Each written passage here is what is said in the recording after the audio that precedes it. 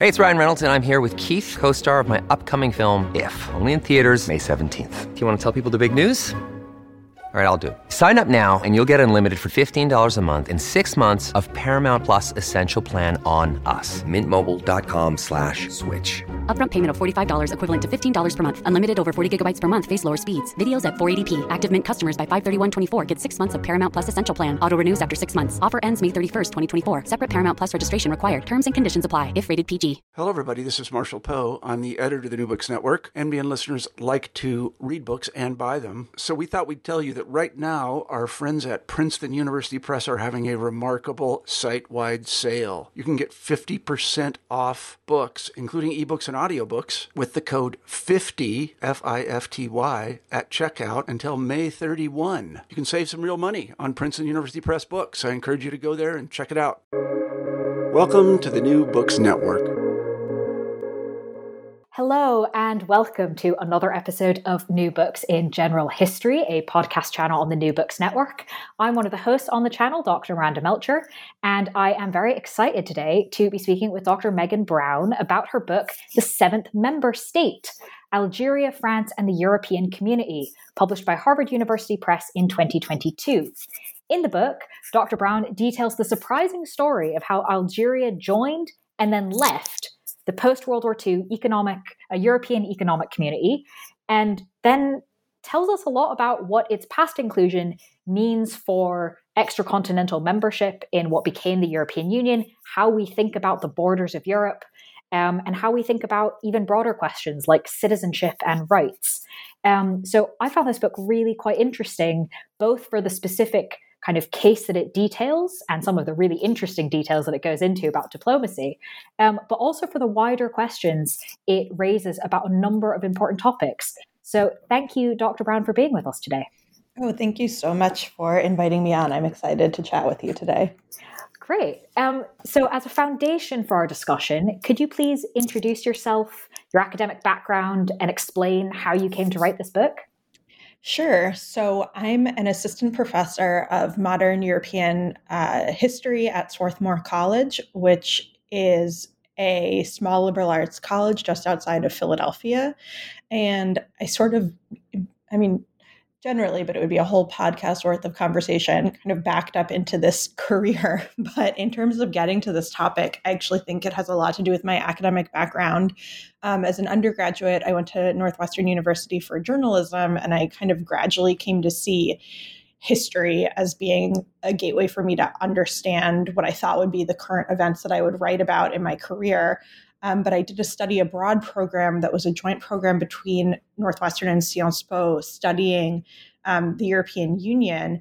And I realize now that the version of the EU's history that we learned was a really close to an official version, very celebratory. And this was also, I was in Paris studying abroad, studying the EU at a really optimistic pre-Eurozone crisis time. So the first weekend that we arrived as students, we visited the beaches of Normandy, and then we visited Jean Monnet's home. So really literally tying the end of World War II to the foundation of Europe. And then in a later field trip, we went to the European Parliament building in Brussels, which has a really killer gift shop. But it was just one of those kind of very clear studying a path between war to peace through European integration. But that was my intro to learning about European integration at all, since I think it's fair to say that most American students tend not to learn much about it unless it's a particular interest of theirs. After graduating with my journalism degree, I actually wound up getting an MA in Paris Studies at the University of London Institute in Paris. And while I was living in Paris that year, a friend of mine introduced me to the songs of Enrico Macias, who is known as a 1960s crooner who recently some non-French audiences would have met him through a show on Netflix that's about a family that starts a weed business, which is not related to my topic at all. But Enrico Macias was actually, he's a Jewish Algerian musician. And I ended up writing a term paper for my MA about his lyrics and thinking about sort of the poetics of settler colonial exile. And I certainly never thought about those two things together. The EU and Enrico Macias don't necessarily go hand in hand. But when I got to the Graduate Center of the City University of New York for my PhD, I really did not come in with a firm topic at all. I just knew that I was really excited about French history. And Cliff Rosenberg, who I worked with very closely alongside David Troyansky, suggested that I consider writing about the Pieds Noirs, so writing about the settler colonists of Algeria, or possibly, their return to France, or so-called return. Many of them had never been to France prior to Algeria's independence, but thinking about that as a topic. And so I started to pursue this idea, thinking about the idea that that maybe French officials learned lessons from other European states about evacuating their nationals from territories that were no longer a part of their sort of geographic expanse. So, for example, how West Germany dealt with the arrival of Sudetenland Germans after World War II, or how the British evacuated and then welcomed their citizens who had left Egypt. And as I was studying this, I also came upon in the archives quite a bit of material on Algeria, and somehow, I wasn't really clear on it, but policies for the European Economic Community relating to Algeria and in Algeria. And I thought that this was one project, and this is really an example of prospectus feedback being really, really important, because Cliff and David, alongside Gary Wilder, essentially told me, no, you have two projects. And I wound up deciding that the angle about Algeria's place in the EEC was the one that would be more fruitful and more exciting to examine. And so in this very winding way, that's how I came to be interested in the EU, and then interested in French Algeria, and then finally interested in French Algeria and then independent Algeria and its relationship to the European Economic Community. Thank you for kind of helping us, tracing that journey for us to almost follow along on. It does, as you speak through each of those experiences, I can see how they kind of add up into the book. So I'm glad I asked that, because I think it does provide us a good basis to start to explore kind of a highlights tour almost of the book. And conveniently, from an interviewer's point of view,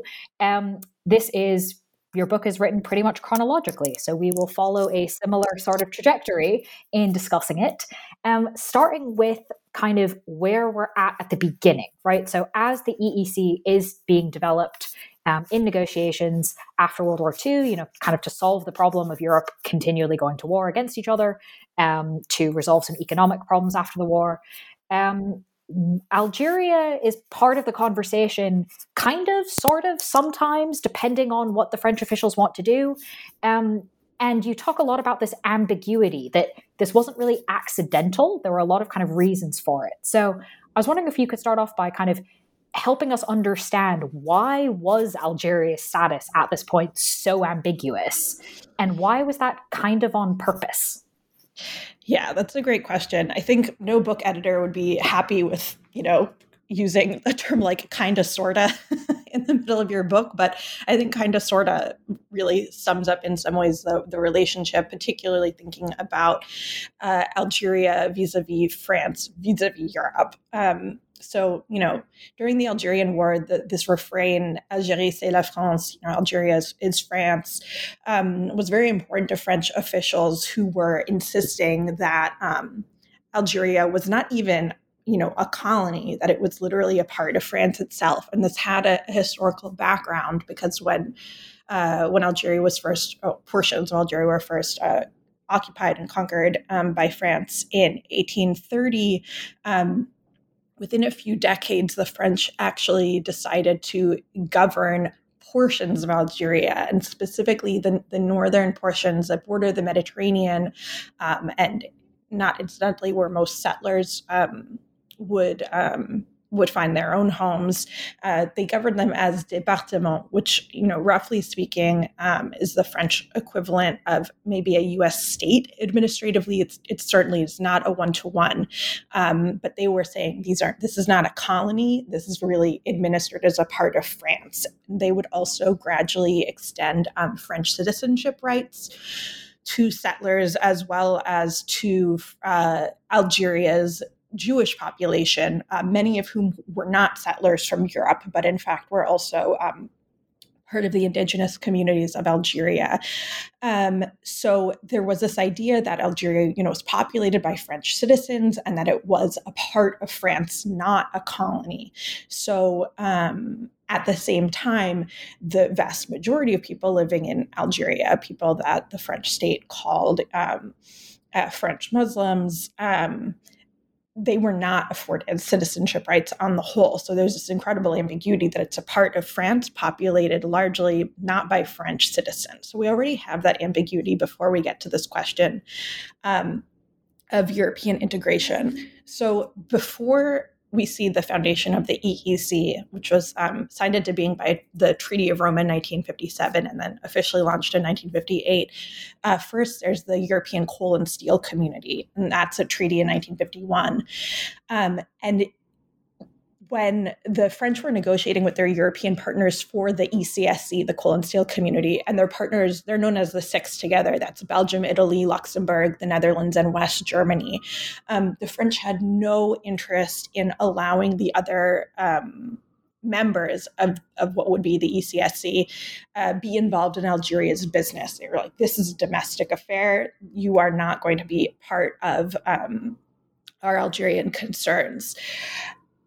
In part, they recognize that their partners would not be particularly happy about adding to development aid in Algeria, but actually they were much more aware that they themselves did not want other European commercial interests to gain favorable access to Algerian natural resources, particularly iron, or to the market, because Algeria was a really critical site for French exports, and France also enjoyed, of course, importing Algerian goods at a very favorable rate.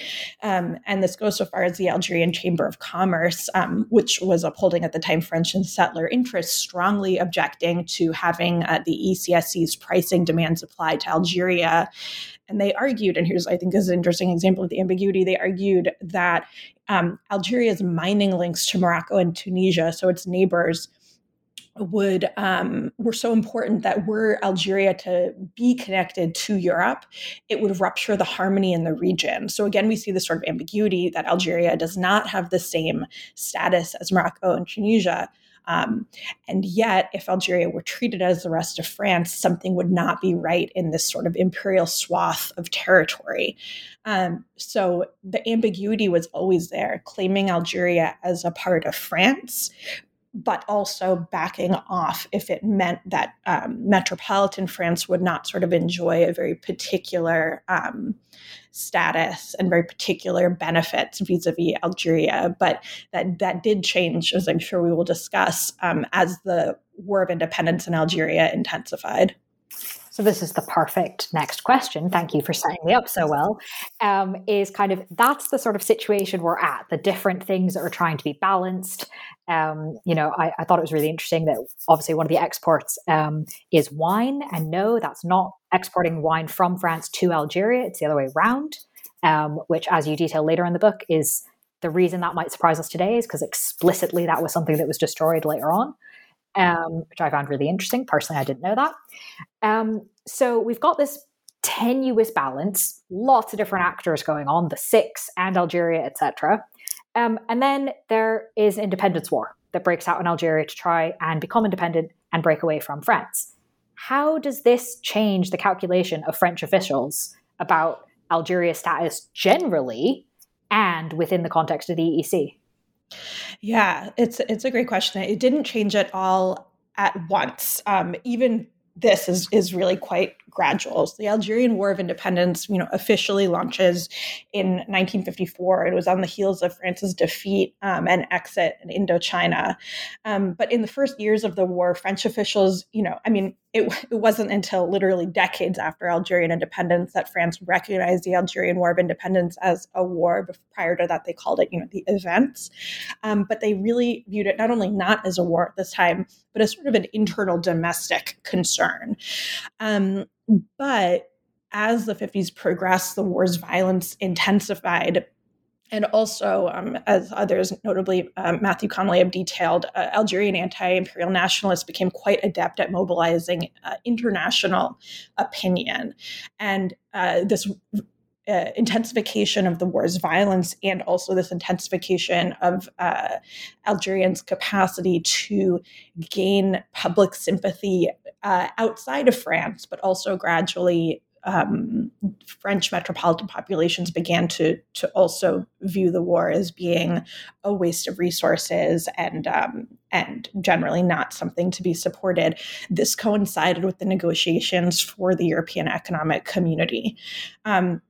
So at first, French negotiators, and again, this gets back to Algeria's ambiguous status, the French negotiators for the EEC, they folded Algeria in with the colonial territories of French Equatorial and French West Africa, although this was juridically not an accurate sort of combination of administrative status.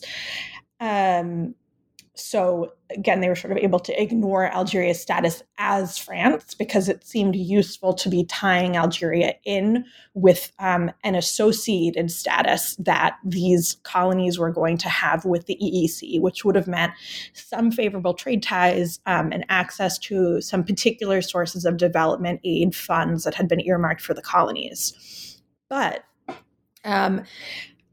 Algerians successfully got the UN General Assembly to agree to discuss the war, and this changed things very dramatically and very, very rapidly. The French immediately shifted gears, and really within a week, rather than just attempting to associate Algeria as part and parcel with the colonies, they changed tactics and insisted as really an ultimatum that Algeria be explicitly named in the EEC treaty, in the Treaty of Rome.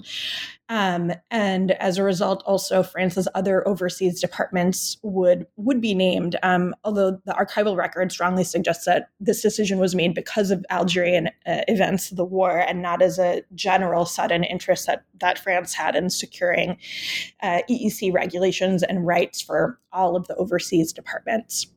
So that change and that sort of ultimatum, it opened the door for more EEC stipulations, including regulations related to agricultural products, social security rights for laborers, development aid, and the movement of labor to potentially apply in Algeria. But after the treaty was signed, officials in Paris were definitely not hurried about seeing that all of these regulations were put into effect in Algeria. And I should note that's actually really common with European integration regulations. There typically was a delay period. That's not something that's unique to the case of Algeria. It's just that in this case, the delay period happened to coincide with Algeria's independence in 1962. But the French really, prior to that, were, I would argue, much more interested in the semantics of naming Algeria and getting the Six to agree that Algeria was France by signing the treaty. So the treaty, in effect, became this way of answering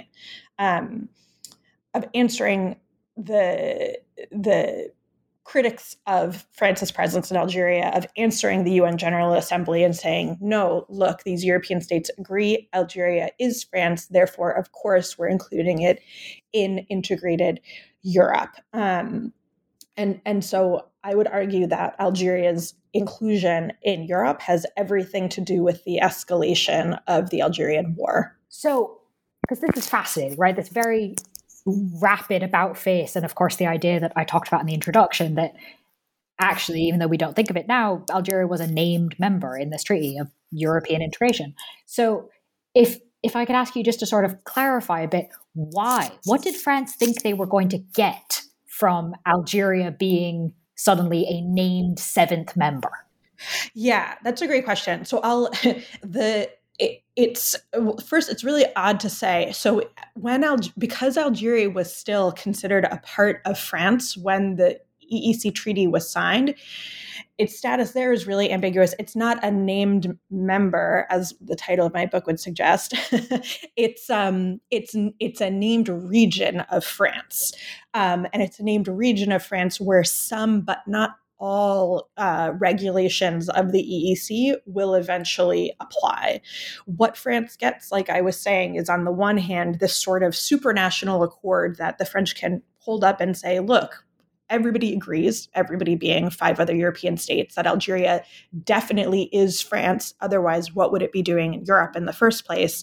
But there are material benefits to having Algeria named. And that's because the French at this point, they still believe that it would be possible to quell unrest in Algeria with an infusion of development aid for infrastructural projects and more.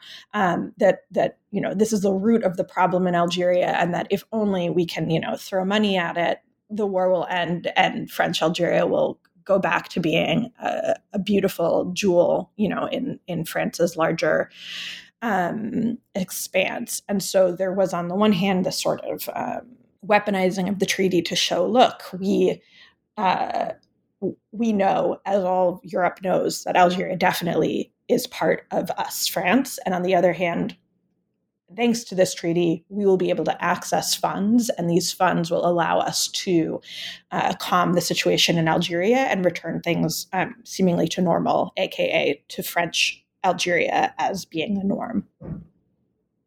Got it. Thank you for sort of drilling down into those specifics, because it does always seem kind of like, okay, hang on, wait, why are they doing, like, Algeria is fighting to be free of France, and therefore France doubles down on including them in treaties with other people? Mm-hmm. Mm-hmm. So it's interesting to kind of play this out. And similarly, this idea of treaties with other people, European aid is a significant part. You already mentioned it, that it kind of opens up more things if Algeria is included explicitly in the treaty. But you detail how this was actually a source of tension, not between France and Algeria, but between France and West Germany. Why? Yes, and I think it's something that I touch on in the book. So in the book, the first half or more of the book, there are not many Algerian voices on this topic. And it's because, I would argue, Algerians were busy fighting a war to prove that they were not French. So their main concern was not, hey, how do we fit into Europe? Because they were very occupied proving diplomatically and through war that they did not belong to France at all. So rather, this question of Algeria was this question of how France was sort of relating to its European partners. So the tension was great, and it was great between West Germany and France, and also great between France and Italy. So Italian authorities, I'll start with, they were very, very displeased because they believed that the French were pushing for funds that were really earmarked for their own citizens, particularly from the Mezzogiorno, that this would instead potentially benefit Algerians instead. The Germans, for their part, were very frustrated. In one example, the French attempted, right after the EEC was founded, to divert EEC funds that had been earmarked for France's overseas territories, meaning not the department, so not Algeria, to Algeria. And West Germany had contributed over $200 million to this fund. And this actually had the potential to pull money away from French West Africa, French Equatorial Africa, and Madagascar, which shows just how concerned France was about Algeria that they were willing to essentially pull money away from their colonial territories in order to get funds towards Algeria. But the French really brushed off anger on the part of Germans who had noted that, during the ratification of the EEC, when it was discussed in the Bundestag, these authorities had promised, they believed the French and had assured other German officials that the French would not extend these funds to Algeria. And then lo and behold, that's exactly what the French want to do. But the French were a bit flippant about West Germany's unhappiness. And this isn't really surprising because throughout the process of European integration, the French really counted on West Germany as an ally, in large part because European integration allowed Franco-German friendship to bloom, and it helped West Germany to normalize its place in the post-war order. So generally, the French were fairly confident, particularly before the EEC was founded, that they could rely on the Six going along with their demands because France was so central to European integration.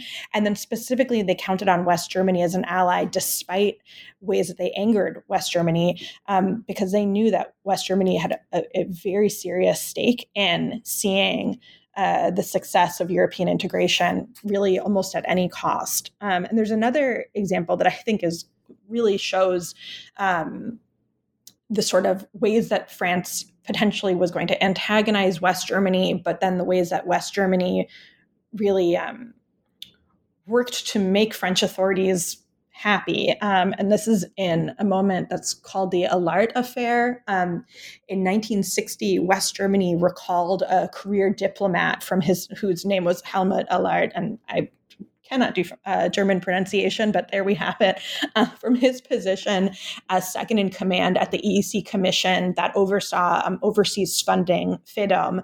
And they did so after he had allegedly insulted the commission's director, who was a French businessman, Robert Lemagnon.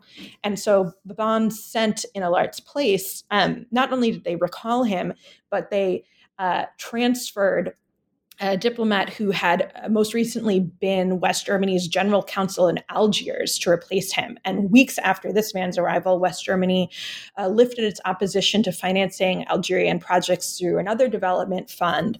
And I think that this really shows this combination of removing an official who was highly qualified that the French did not like, and then replacing him with somebody who was really poised to know a lot about French interests in Algeria, suggests just how much West Germany, despite frustrations, was willing to go along with French demands. Interesting. I think I found that that added a lot of texture almost to these sort of debates. To see very much that, again, it wasn't just between Algeria and France. There were a bunch of other actors that had quite complicated goals and kind of couldn't be removed. It made it so clear that this whole untanglement that you're looking at, or entanglement, is that it wasn't domestic, it wasn't foreign, that those sorts of divisions didn't make any sense. And spoiler alert, Algeria then becomes independent. And yet it still is quite tangled. And it's still not super clear what Algeria's position is related to the EEC. So can you sort of tell us a little bit about what initially happens with Algeria's involvement after they become independent? But as you detail in the book, there's still stuff going on between Algeria and France in terms of relations and rules and who has what. And then obviously Algeria is now named in the treaty of the EEC, but as a part of France, but it is no longer a part of France. So how does that work in the initial post-independence years? Yes, I mean, that's a big question. I teach a course on France and Algeria, and the periodization is 1830 to present. And toward the end of the semester, I show photos of Algerian officials posing with French officials during diplomatic meetings, in the last few decades. And my students are typically really astounded that Algerians will deign to share a room with the French. But many historians have shown in a number of ways that decolonization is often not a firm break, and that's very much the case in this story. So In Algeria's case, after independence, France remained a key export market, for one. And you've alluded to this already, although Algerian officials railed against the colonial legacy of the wine industry as an agricultural product that was forced upon the Algerian people by the French, it was really a very lucrative one and one that they couldn't simply abandon. And there's really great recent books by Joseph Bowling and Owen White that talk about this relationship in some detail. So the Algerian economy, was decimated by the war, its physical destruction brought by the conflict. There is also a really large amount of Algerian laborers moved to France even during and after the war to find work. So the economy is really struggling. And so for the independent Algerian state, maintaining trade with France and also expanding it with the Six appears to be a way of bolstering the Algerian economy and helping the state to find some solid footing. And so initially, Algeria really has a stake in seeing that its relationship with both France and the EEC continues economically. And then, yes, eventually Algerian policy leads to the literal uprooting of vineyards, and the EEC eventually, with France and Italy leading the charge, actively worked to kill Algeria's wine industry. But this happens really only gradually, and it's as Algeria begins to turn more towards industry and also to be looking towards lucrative oil extraction. But the slow untangling, it's an important signal that independent Algeria saw use in maintaining its connection to the EEC and also vice versa. The French, for example, did not immediately understand or come to terms with the reality that almost none of the settler population would return to Algeria. So, they envisioned a future of an independent Algeria that still included a sizable population of French citizens with French-owned businesses that would have required ties to continue really as closely as ever. These were linked economies. And so, along with the reality that Algeria was literally named in the EEC treaty, this meant that for well over a decade after Algeria's independence, its relationship to integrated Europe was left ambiguous. And so this gets back to this question of, was Algeria the seventh member state of the EEC, as my book title might hint? And there's a French official who actually says, and this is a quote, that it's obviously absurd to consider that Algeria could be the seventh member state. But that doesn't mean that EEC officials have any firm idea to explain exactly what the relationship between Algeria and Europe is. They just can't provide an answer, and it leads to sniping and infighting between the Six. And so given these economic ties, and in particular France's reluctance to nail down its precise new relationship with Algeria, the question of Algeria's status dragged on and on, literally for years. Well, and so it had some obvious implications for relations with France and obviously with the EEC and then within the EEC. But you also talk about how Algerian independence, but also Algeria's inclusion in the Treaty of Rome impacted other French colonial territories, which did not become independent, but now could kind of see that there were different ways that they could be included in France's policies. Or not, and sort of the confusion kind of was of interest as well to other actors who were, I guess, domestic, but not mainland France. So can you tell us a little bit about this? Yeah, absolutely. So, first, there's been a lot of really excellent scholarship on the relationship between the EEC and not just France, but a broader swath of newly independent states in Africa, and that's the signatories of the 1963 Yaoundé Convention, which I talk about a very small amount in my book. But one thing that I think is important to note is that the sort of run up to the negotiations for the Yaoundé Convention, which is linking European-African relations very strongly in the post-1960 independence period of so many of those African colonies.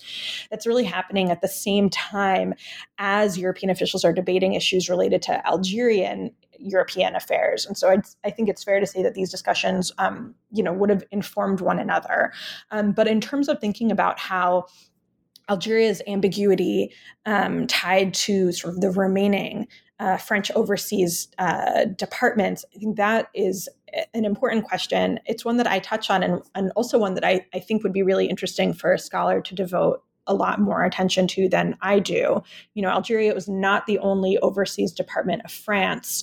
And so although, I see in the archival record that its EEC officials are really bristling that the European Development Fund could potentially aid Algeria. Actually, the first project approved from that fund to go to an overseas department was actually a clean water project in Réunion, so a different French overseas department. And the naming of Algeria really stirred up confusion and contestation. So one example, also involving West Germany, where the French are really trying West Germany's patience, it sees West German master auto mechanics in Réunion, whose visa renewals were refused by local officials. And that was on the grounds that these mechanics by then should have had the time to train local men to replace them. And so West German officials appealed on these men's behalf, because here we have this idea of free movement of European labor, and they are in effect German mechanics working in a part of France. But Paris ultimately supports Réunion's decision. They both cite the unemployment in Réunion and how it's important to support then the local economy and local laborers. But they also note that the EEC's free movement of labor did not apply in the overseas departments. And it's true that this is one of those things that just is not hashed out. Essentially, that is left to be figured out when Algeria is named in the EEC treaty to begin with. So these men and their wives effectively were expelled from Réunion. They lost the right to live in overseas France, which simply would not have been the case had these men been working in Paris or Marseille. So Algeria's inclusion, it invited and then left open-ended these questions of labor migration and rights. And this example of the German mechanics in Réunion shows how a European partner would see an opening of a geographically expansive Europe, but also how the French could continue to try to keep their overseas territories as a supposedly domestic concern outside of the realm of Europe. So it invited, as you said, ambiguity that the French could, to a degree, use to their advantage, where European membership could allow funds to flow towards overseas departments, but without then allowing a sort of normal is the wrong word, but allowing a sort of expected flow of people, say, between overseas France and continental European locations. Yeah, I think that was a really good example that kind of explains exactly how it's like, wait a second, but if this, therefore that. Hang on, how is that not working? So this idea of ambiguity, to some degree, ends kind of when Algeria then definitively leaves the EEC. That kind of, in a way, provides like a sort of definitive break. And we'll get into, I think, in a few questions, why I'm being so sort of skeptical about that. But maybe we can start off by, if you could explain for us kind of when, how, and why does Algeria actually fully leave the EEC? Yes. So it happens in 1976. So to just repeat some dates, because I think when I tell my students that I'm not like a dates names historian, but I think that the dates in this case are really important, right? The Treaty of Rome is signed in 1957, goes into effect in 1958. Algeria gains its independence in 1962, and then Algeria definitively is excised from the EEC in 1976. So it's incredible. It's 14 years after Algeria's independence and almost 20 years after the signing of the Treaty of Rome. And I think if you tell the average person Algeria was in integrated Europe for nearly 2 decades, I mean, it sounds really shocking, but that is how this history played out. So the leaving process, it's really slow. From early 1963, Algerian negotiators had been present in Brussels for intermittent discussions about what Algeria's status within or in relation to the EEC was or could be. And given the economic concerns that we've already talked about, and the delicate nature of Cold War politics and more, the EEC, their officials had sort of continuously kicked the can down the road and opted to maintain what was called the status quo, meaning in essence that independent Algeria would continue to have those same, agricultural regulations and more apply to it even after independence. And I should note that some members of the Six were more keen to do this than others. The Dutch and really increasingly the Benelux states together were very skeptical of this. West Germany found Algeria to be a more appealing trade partner. Italy was very unhappy about competition for agricultural products and also, labor sources, but in other ways did find an appeal to the connection. So it shows that the EEC, although it has to act as a body, does of course have national interests at play in a very big way. And then of course the French themselves are still figuring out what they want out of an Algerian relationship after independence. So throughout the really mid to late 1960s and into the early 1970s, both sides, meaning Algeria and the EEC, are accusing each other of being to blame for this inconclusive state of affairs and this maintenance of this status quo.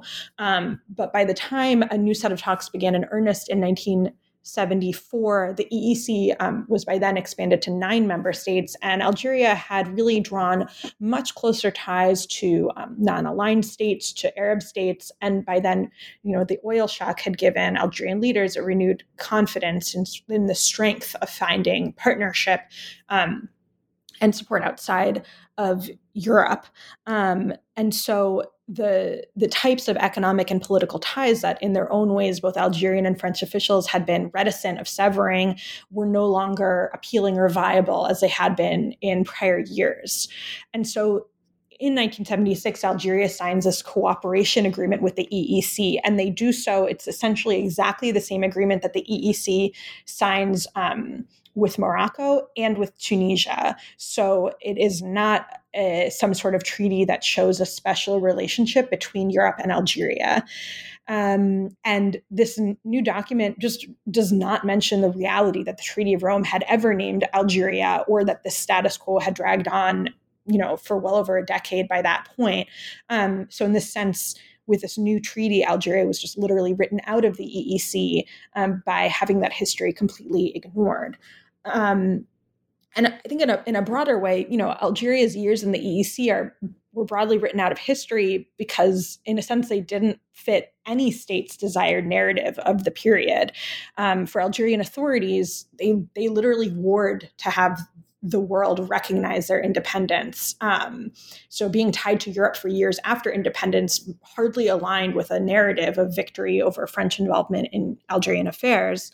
And for Europeans, recognizing that colonial policies potentially opened the door for European rights to extend to people who they deemed undeserving of such rights was, and I would argue today remains, extremely uncomfortable. What would it mean if people from formerly colonized territories could claim European rights, particularly if we think about the context of the so-called migrant crisis today? So for all these reasons, Algeria's exit was slow, and I would argue has really been largely forgotten. I think that's really interesting, the kind of different reasons that all coalesce to the same thing. Is a lot of different people would rather just not have this have been a thing, but for very different reasons. And yet, as I alluded to in my earlier question, and we'll now get properly into, even though Algeria does officially leave the EEC, there continue to be these sort of entanglements, kind of similar to the example you've already given about the German mechanics, and particularly around the European Court of Justice and the implementation or not of kind of these expected rules and regulations, especially around sort of labor, compensation for labor, movement of labor. So can you tell us a bit about kind of how Algeria's ended up in the ECJ because it was part of the EEC, and what that kind of has led, how that's impacted kind of the understandings about what European rights actually are and how they get applied? Yeah, sure. So there are three cases that came before the ECJ in the 1970s, and collectively they're known really in the case law as the Algerian cases.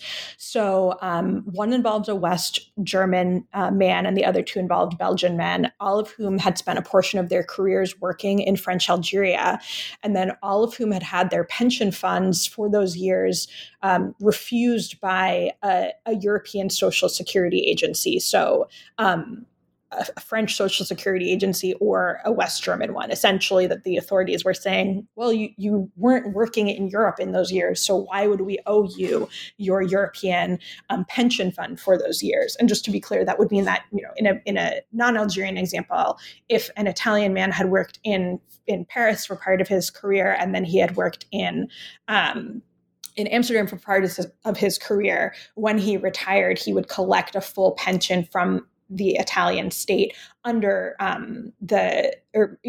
he would collect a full pension under European law, thanks to his movement between those places. All of that would count towards his pension. It wouldn't be a break in his retirement benefits. But here was this argument: you weren't working in Europe, so why should we give you money for those years? And in all three cases, the ECJ found in favor of these men, arguing that their work in Algeria had been a legitimate part of their European careers. And the court really took pains to emphasize that Europe had an obligation to recognize that EEC rights in Algeria were a legal reality. Which, my book is...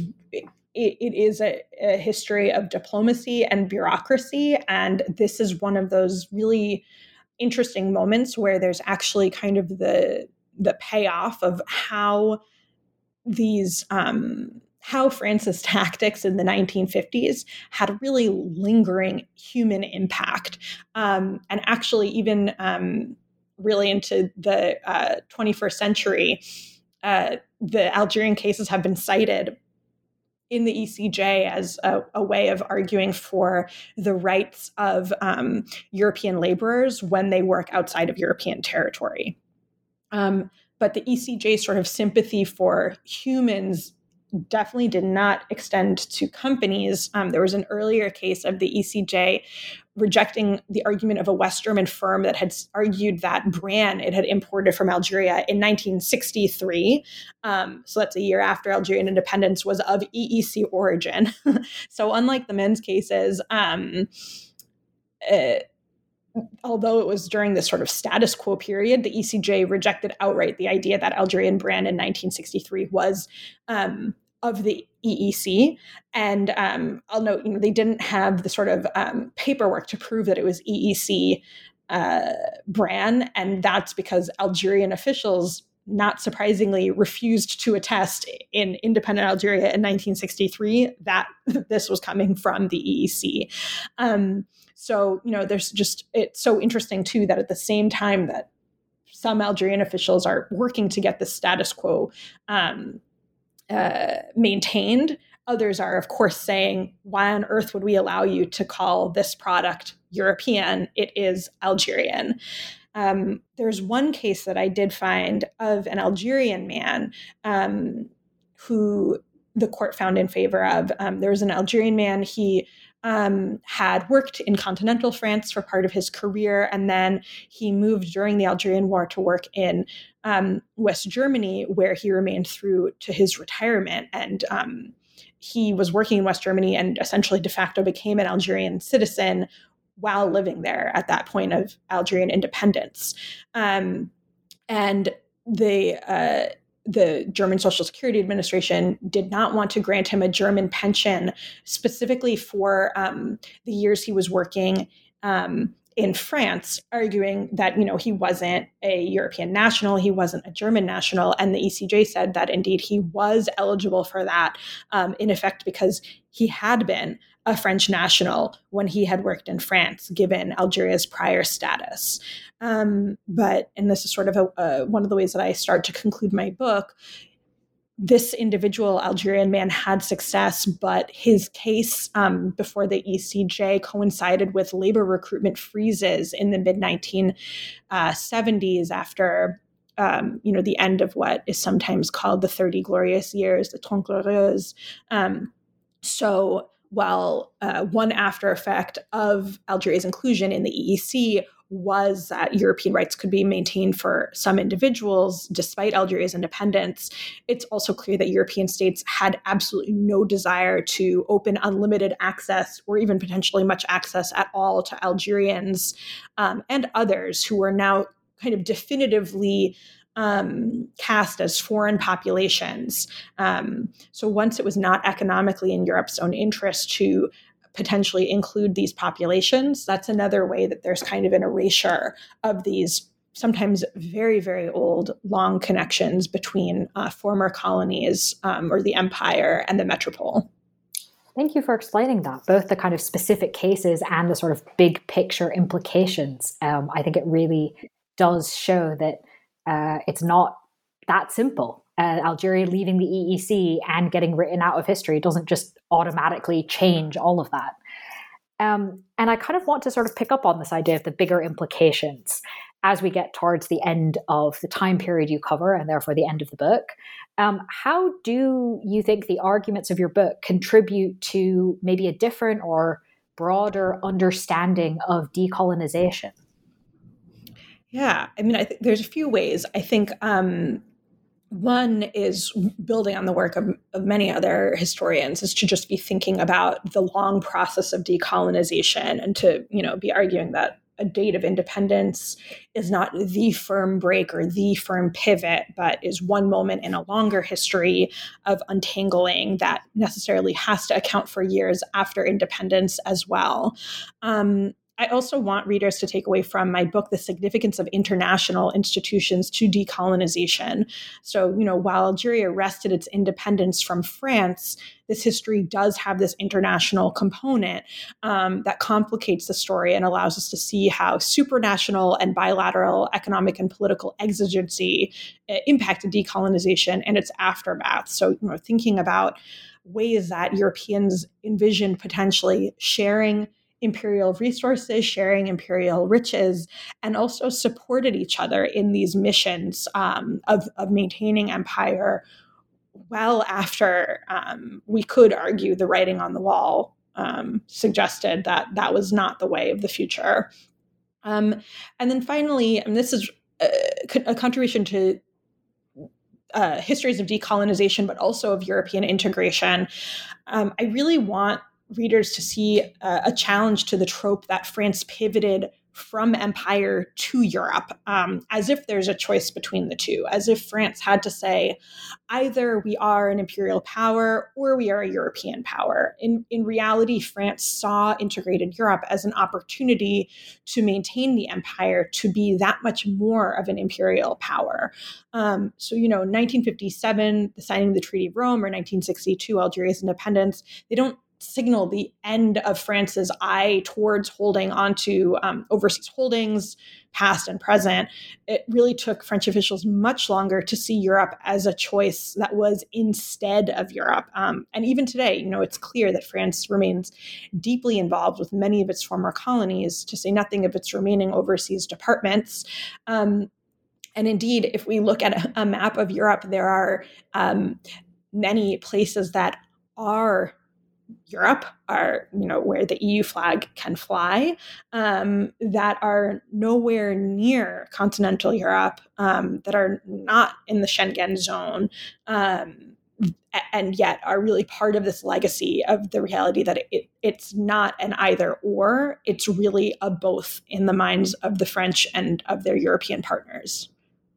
Thank you for sort of explicitly detailing that. It does obviously come up in the book, and I think it's a really interesting contribution to a number of different fields that maybe, I think you're clearly arguing, need to be more in conversation with each other than they might currently be.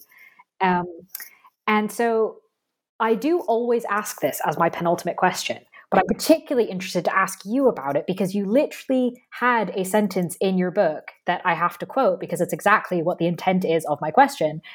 Quote, "From memos so thick they require specialty staples, to lists of recipients that extend for multiple pages, to brief telegrams in all capital letters." So clearly you had fun in the archives. I admit I'm a little bit jealous. Archives are great.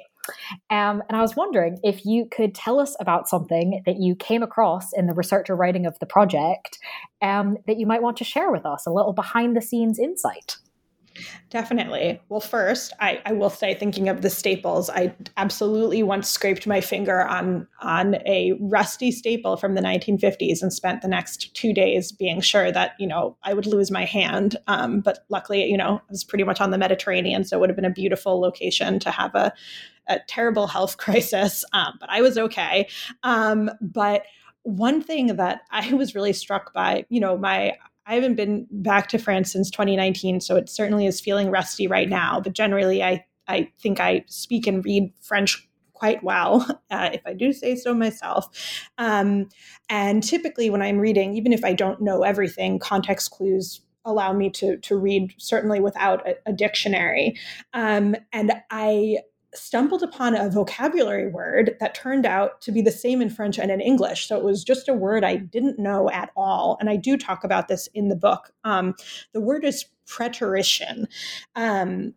I had absolutely never heard that word before in any context, but if anybody is listening who studies rhetoric or who maybe did debate club, they might know this word. So it has a few meanings, but in the context that I discovered it, it's a rhetorical device of omission or feigning omission. So in this case, there was a French official who suggested that the EEC could circumvent the pitfalls of how to label Algeria's relationship to the EEC through preterition, meaning just not mentioning it at all, right? If we don't talk about Algeria, then we never have to talk about what exactly is going on. And, a lot of my book is about ambiguity and sort of shrugs, and I think that learning that vocab word was really the ultimate of just, of showing that the ambiguity was, it was deliberate. It was a tactic. And I was even more struck by this word in a very early book stage workshopping of the chapter where I discuss this suggestion for preterition that was at Columbia University. Emmanuel Sada suggested that this official might have come across this idea through lycée exposé, which is the French have a very grand tradition of public speaking exercises, both at the high school level and then also at the university level. And I realized for a year after I graduated from college, I taught as an English assistant in a French high school just outside of Bordeaux. And then in the year that I was wrapping up my dissertation, I was a teaching fellow at Sciences Po in Reims. So I have definitely experienced my fair share of sitting through student expose. And I really think, she's right. And that's such a interesting and strange way to think about elites' educations. There's really great work on elites' training in colonial administrative universities and how that shaped their ideas and the way they operated. But to think potentially that this official, could have come across this idea when he was, 15 or 16 and is then trying to use it to determine how all of France and all of integrated Europe will relate to Algeria. I just think it's really fascinating. And wow. It's always fun to learn a new word.